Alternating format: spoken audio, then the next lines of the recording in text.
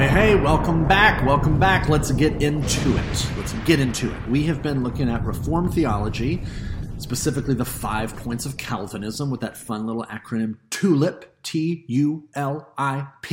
T, total depravity. U, which is what we looked at last time, unconditional election.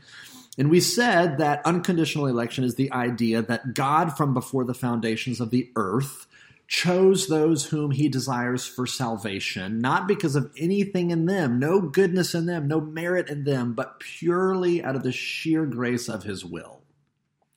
God could have saved all because he had the authority to do so. He could have saved none because he was under no obligation to do so. But he didn't do either. He chose to elect some to salvation unconditionally, meaning that this choice, his election, was not determined by or conditioned upon anything that mankind would do. That's unconditional election in a nutshell. Today, I want to interact with 4 big objections to this doctrine because I know this just raises a bazillion questions and issues and problems and objections. So let's take a look at the big 4, or at least the big 4 that I could come up with. So here we go. Let's look at one of these at a time. Objection number 1. This idea of unconditional election, it just simply leads to spiritual arrogance. You think God chose you? I mean, if you're tracking with me, then you might be thinking, wait, you Calvinists think you're the chosen ones? If you actually believe this will make you the most self-righteous, narcissistic, arrogant people on the planet. That's the objection. That's the issue. What's the response?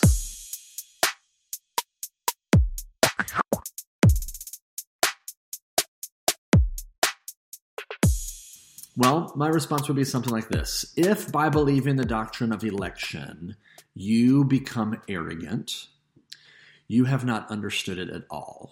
You have completely missed it. Because at the core of this biblical doctrine is that he chose me precisely because I couldn't choose him on my own. And when you realize that he didn't choose you because of any quality or value in you, that has to humble you to the ground. You have to admit that you have no moral superiority to people around you, and that includes pedophiles, terrorists, rapists, racists, on and on and on. This doctrine humbles you to the point where you can say, there is nothing inherently or intrinsically in me that's better than anyone else. I heard a story that Tim Keller told about a time when he was in seminary and he was kind of learning about some of these ideas. And there was a lady in his class that was in the same lecture. She was hearing some of the stuff taught by the professor, and she obviously disagreed with some of the stuff. And so she raised her hand and said, "Professor, I cannot believe this. This is unfair. Why doesn't God just choose everyone? I don't buy it. I believe in free will." And the professor said something like this in response. Okay, yes, there are problems if you believe this, but there are even bigger problems if you don't. So think of it like this. Why do you believe and your roommate doesn't? So here was this woman in this class. She had a roommate. She was a Christian. Her roommate was not. And the professor's like, okay, why are you a Christian and your roommate is not a Christian? And the woman said, well, because I accepted Christ and my roommate didn't. And the professor goes, yes. Okay, great. But why did you accept Christ? And the lady goes, well, because I repented of my sin and my roommate wouldn't. And the professor goes, yes. Okay, great. But why did you repent and your roommate wouldn't? And the lady goes, well, because I was willing to admit that I was a sinner and she wasn't. And the professor goes, yes. Okay, but why were you willing to admit that you were a sinner and your roommate wasn't? And so on and on and on they go. And what he's trying to get her to see is this. If you believe that the only difference between you and your roommate is in God's grace, that God is the one that has opened up your heart, and he hasn't opened up your roommates, at least not yet. If that is the only difference, then you don't have any basis on which to disdain her. You have no grounds whatsoever to feel superior to anyone anymore. But if you believe that the difference between you and your roommate was that you were a little bit better, a little wiser, a little more humble, a little bit more spiritual, if you believe that the difference is not located in God, but it's located in something in you, then now you have some grounds from which to look down your nose on other people. And so what the professor was saying was this: if you buy into the doctrine of election, unconditional election, okay, sure, there are some problems with it, but they're all intellectual problems. They're all kind of academic in nature. But if you deny the doctrine of unconditional election, you have way more problems, and they're personal problems. They're spiritual, practical problems. Because if at some rock bottom level, you are superior to other people because you had the willpower to believe, or you had the spiritual sensitivity to believe, or you had the integrity or the intelligence to believe, this is going to work itself out in your life in all kinds of nasty ways, and you will feel justified in looking down your nose at other people who don't believe or who can't summon the spiritual manpower like you did. There are problems if you believe this, sure. But there are way more problems if you don't. Okay, objection number 2 goes like this. Election is unfair. This idea of unconditional election is just unfair. How can he look at certain people and say, sorry, but you're not on the list? That's the objection. What's the response?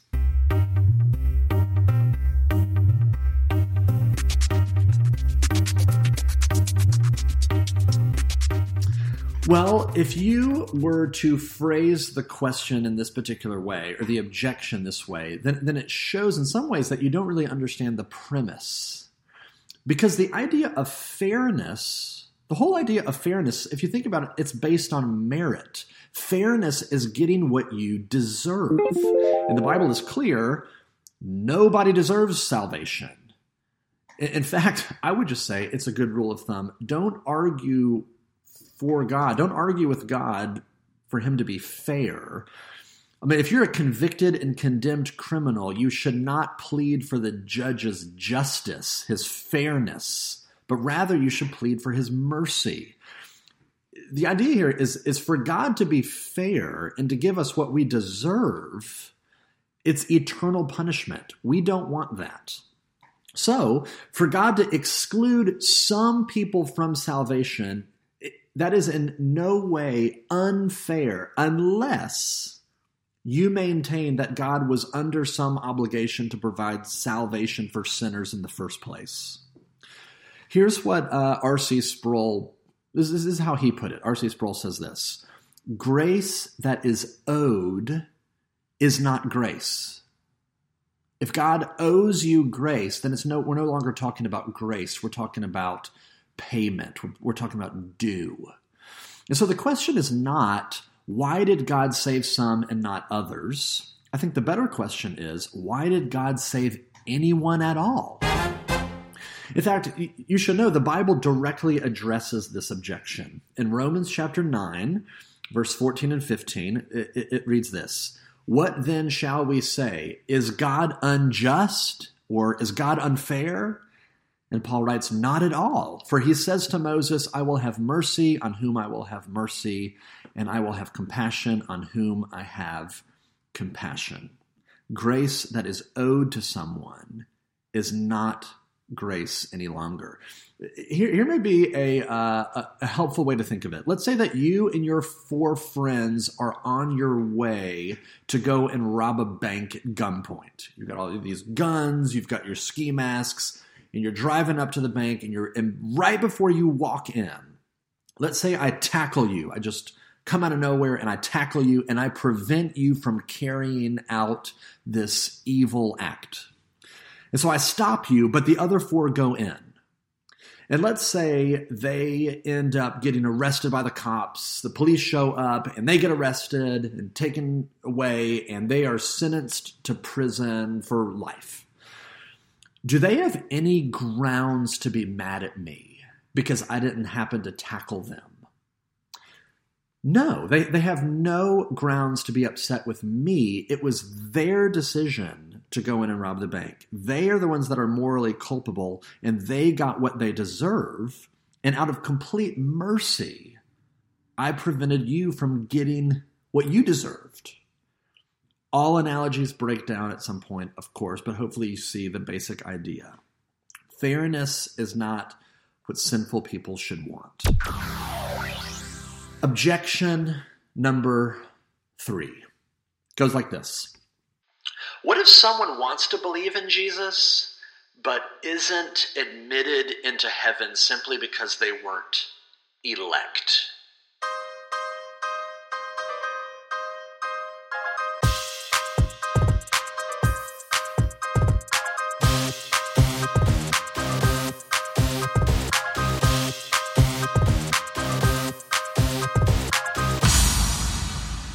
Well, election does not exclude anybody from the kingdom of God that wants in.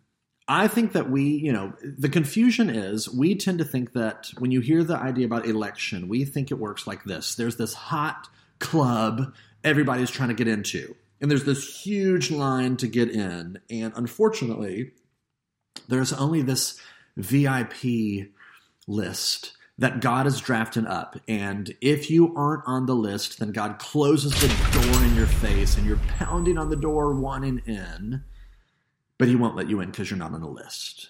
And you so desperately want in, but he won't let you in. But that's not the picture the Bible paints. The reality is everybody is running in the opposite direction. Nobody wants in the hot nightclub. Romans 3 verses 10 through 18 makes this emphatically clear. No one seeks God. That's what the Bible says. No one is seeking after God. The good news of salvation is that God is the one that seeks after us. So the biblical idea is that only the elect are the people that will want in, because God's the one that first changes the thing that they want. He changes our hearts. He changes the thing in us that wants God in the first place. John 6:37 says this, "All that the Father gives me will come to me, and whoever comes to me, I will never drive away." You see that idea there. All that the Father gives me, that's all the elect. All that the Father gives me, they will come to me, and whoever comes to me, I will never drive away. He will never slam the door in your face. Objection number 4 says this. Okay, what about when the Bible says that, quote, "it is not God's will that any should perish"? That's 2 Peter chapter 3, verse 9. And what about the place in the Bible that says that God desires for all men to be saved? That's 1 Timothy chapter 2, verse 3 through 4. These verses seem to contradict the whole idea of unconditional election. God doesn't want anyone to perish. God desires for all people to be saved. There you go. So, what's the response?